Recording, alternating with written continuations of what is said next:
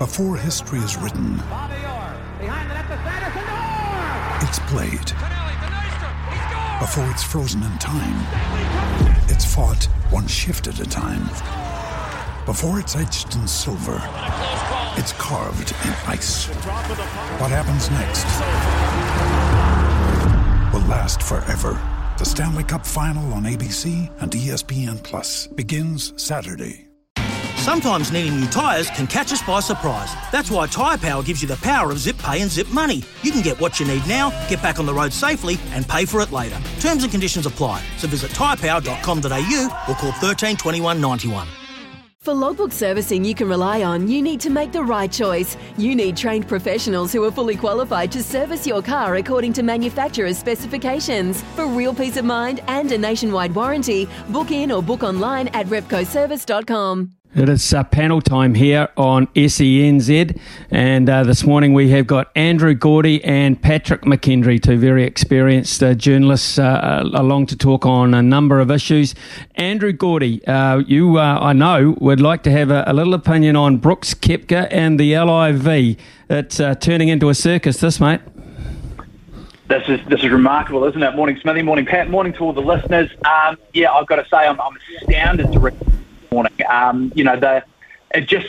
The dominoes just keep falling, don't they? And you've really got to wonder where this is going to end, if this is going to end. But boy, if you're in charge of the PGA Tour right now, you are in full-blown panic mode, because Brooks Koepka, assuming he is going to make the switch, and it seems now widely reported that he is going to leave the PGA Tour and join LIV Golf, it will mean now that LIV Golf has signed 8 of the top 50 players in the world. Now, we obviously know that they've already got the likes of Dustin Johnson, they've got Bryson DeChambeau, Patrick Reed, Phil Mickelson, obviously. These are massive names.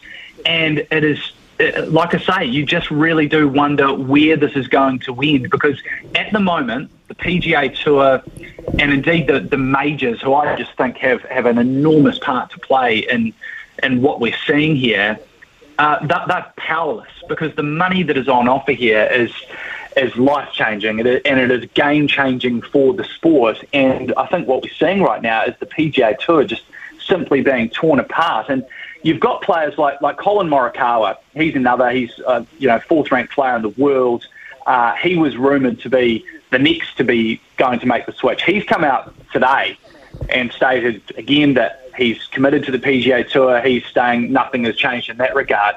But you just wonder how seriously we can take statements like that. It just feels like the situation and the landscape is changing so quickly. We're seeing players, and we have seen some of these players say, no, I'm committed to the PGA Tour and I'm not moving. And then suddenly, something's changed and they are making that move. And what's changing is the enormous checks that are being placed under their nose to go and do this.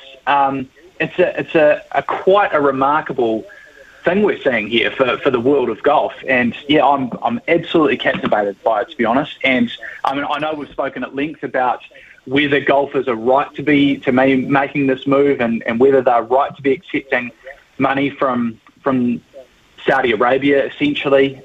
This debate is going to go on, and it feels like the tipping point has been reached, and there is no going back here. And it seems now that it's widely accepted, that essentially we had a handful of players go, and now they're all going. And yeah, the PGA Tour is in massive trouble right now.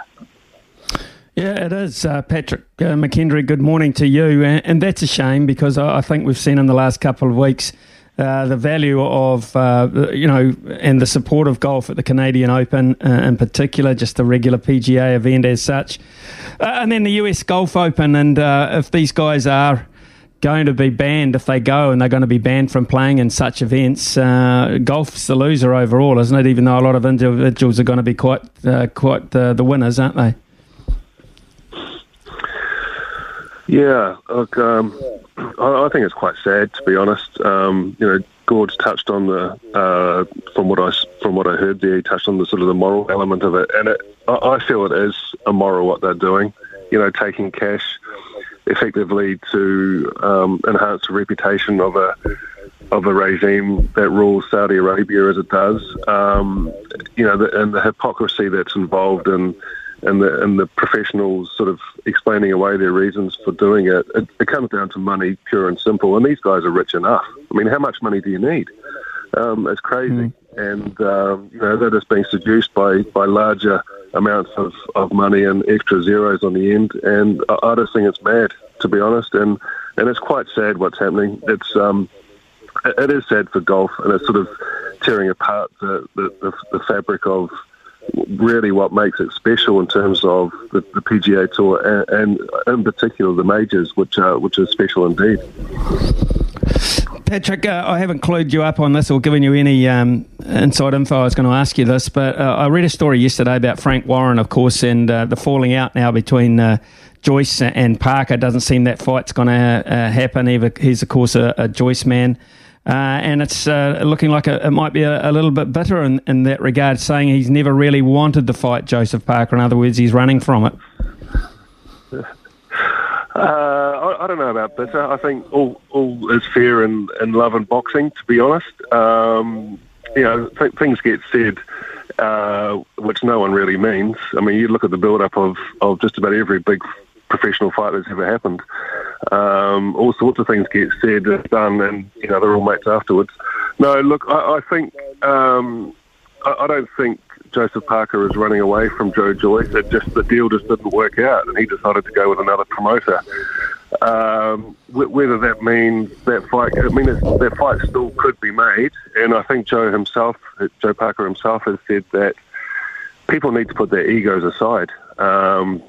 Because Frank Warren is aligned with a different broadcast platform, and now Joe has gone to Sky Sport in the UK, and Joe said, "I'll fight Joe Joyce on Sky Sport." It makes no difference to me.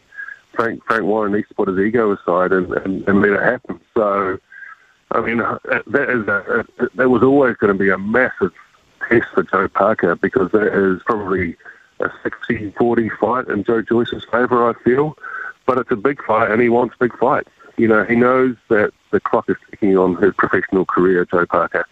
He probably only has 3 years to go before he retires and does something else. So he wants the big fights because that's where the test is and that's where the money is. Simple as that. So as for running away from him, no, I don't think that's the case at all.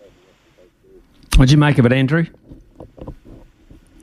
I think Frank Warren's embarrassed, actually, and he can say all he likes about Joseph Parker, but Frank Warren's only got himself to blame because he went off completely half-cocked announcing this fight when they did as part of a broadcast. He broke all the rules. There was an agreement in place about the language that was going to be used around that fight in particular and the stage of the negotiations that were at. You go back and watch the interviews that took place. Joe was basically had a microphone thrust in front of his face in a live broadcast. And the language he used was far from certain, whereas Frank Warren went all in, knowing full well that the deal wasn't done, and now he's got evil over his face because Joe's decided to go elsewhere and get a better deal. He tried to strong-arm Joe and his management team into a deal that they hadn't accepted yet, and now he's embarrassed because Joe's pulled out. He's only got himself to blame. Okay, 10:32 here on SENZ. Some good fighting talk from Patrick McKendry and Andrew Gordy there, and we'll have more of that on a couple of other issues after the news here from Aroha. Big opinions, the panel. Talk to me, yeah. Andrew Gordy with us this morning, Patrick McKendry, and Andrew Gordy originally when Hamish McLennan, RA's Rugby Australia's chairman, made the statement that we're thinking about leaving. Some people were saying it was a shot across the bow to get a bigger slice of the pie as such. But he's come back again and he's laughed off comments from former All Blacks, etc. Where do you think this is heading?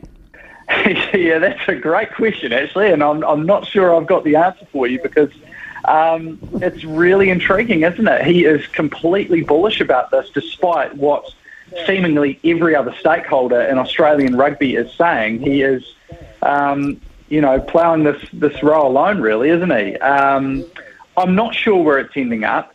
I'm very sceptical of the timing of his comments, obviously, shortly ahead of a Super Rugby final that no Australian team was in. I'd certainly understand the challenges that they have in their market compared to our one, because there are obviously other sports that they are in strong competition with, rugby league and AFL being the two major ones, obviously.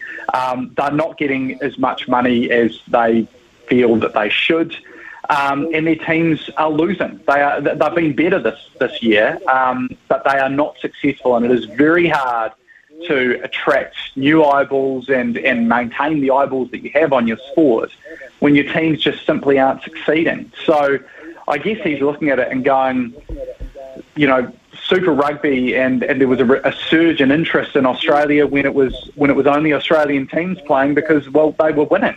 And so they think that they can cultivate, I suppose, this ecosystem where, the noise it's a bit of an echo chamber, I suppose, isn't it? You can't get beaten if you're not playing the best teams week in, week out. Now, that feels like a short-term play to me and taking a very insular view.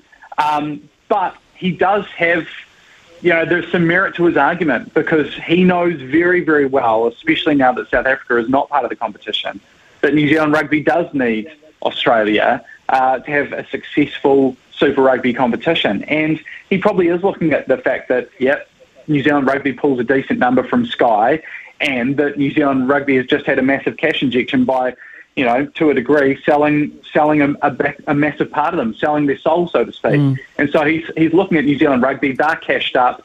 They need us. So he's using it as an opportunity, I suppose. Do I think Australia will ultimately walk away? Probably not, but I think they're ready to negotiate and play hardball with New Zealand Rugby.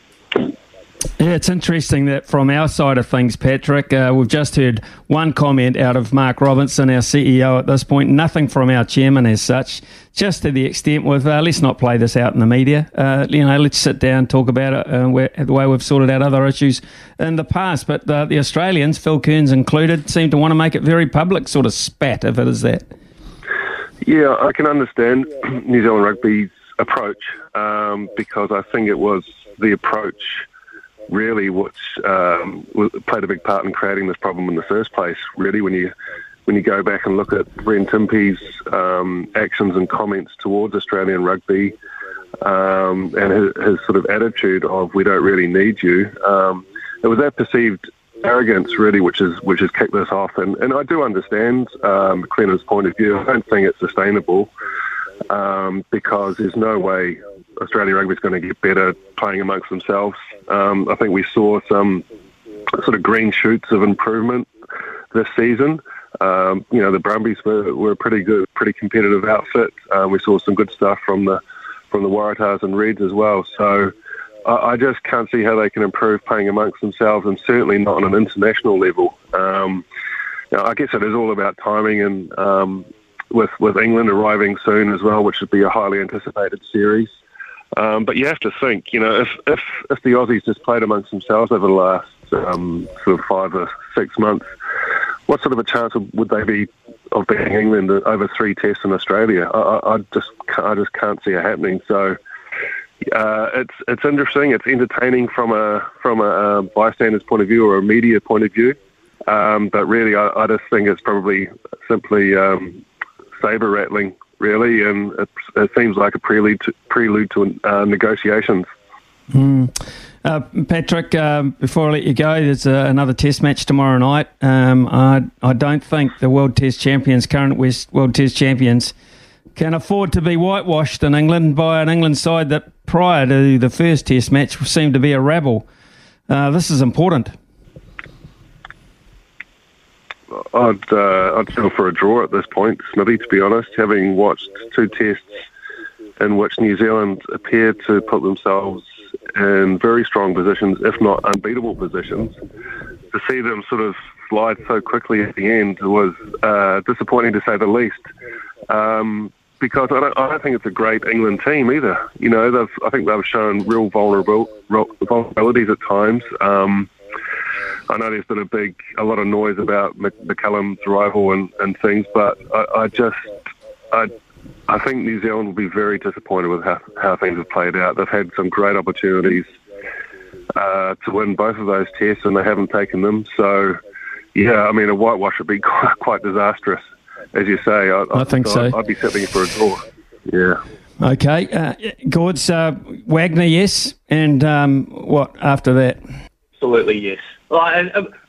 Neil Wagner's got to be sitting there going, what have I done? What has he offended Gary Stead in some way, or the selectors? I mean, what does this guy have to do? I mean, he has nothing to prove. He has won Test matches for New Zealand. I'm saying things that have already been said by 100 other people before, but he's a hard on the sleeve guy. He's a competitor, and he's the guy that you want in the trenches, and they're in the trenches right now. They're in the trenches. They're the World Test champions. They're 2-0 down. The series is gone against a team who were an absolute rebel coming into this test. And part of me actually wonders, is Brendan McCullum just in their heads? Has he managed to get into the New Zealand heads, I suppose, ahead of this? Have they been sort of outplayed mentally in this test, I wonder?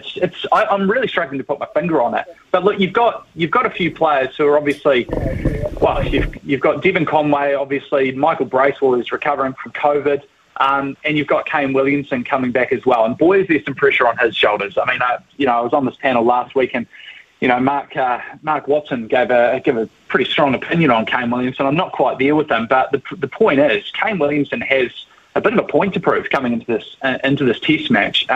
He's going to be leading a side again that, as I say, is 2-0 down in the series, looking to avoid embarrassment, frankly. And he's going to have to lift his game. He's got Ben Stokes and in particular Joe Root, who is creating an interesting narrative, I suppose, for Kane Williamson at the moment. He's a guy who's been relieved of the captaincy duties and is playing some of the best cricket he's played in a long time. And whether you agree that or not that is something that should happen with Kane Williamson, personally I don't. But the point is, he's got to go out there and show some leadership and show us that he's still one of the best batsmen in the world on his day, for sure. There is an awful lot to turn around here, but yes, to go back to the original point, I am really scratching my head about Neil Wagner, and I get the sense even that some of the other players are scratching their heads about why Neil Wagner hasn't been included in the first 2 test matches of a series against England that now we find ourselves 2-0 down in. I mean, he's simply has to come back into the side, and I think we'll see a response from him, and I certainly hope we'll see a response from the team as well. Andrew Gordy, Patrick McKendry have been our panel this morning. Gentlemen, thank you very much for those considered opinions. We'll have another panel, same time, tomorrow morning. When making the double chicken deluxe at Macca's, we wanted to improve on the perfect combo of tender Aussie chicken with cheese, tomato and aioli. So, we doubled it. Chicken and Macca's, together and loving it. Ba-da-ba-ba-ba. Available after 10:30 a.m. for a limited time only.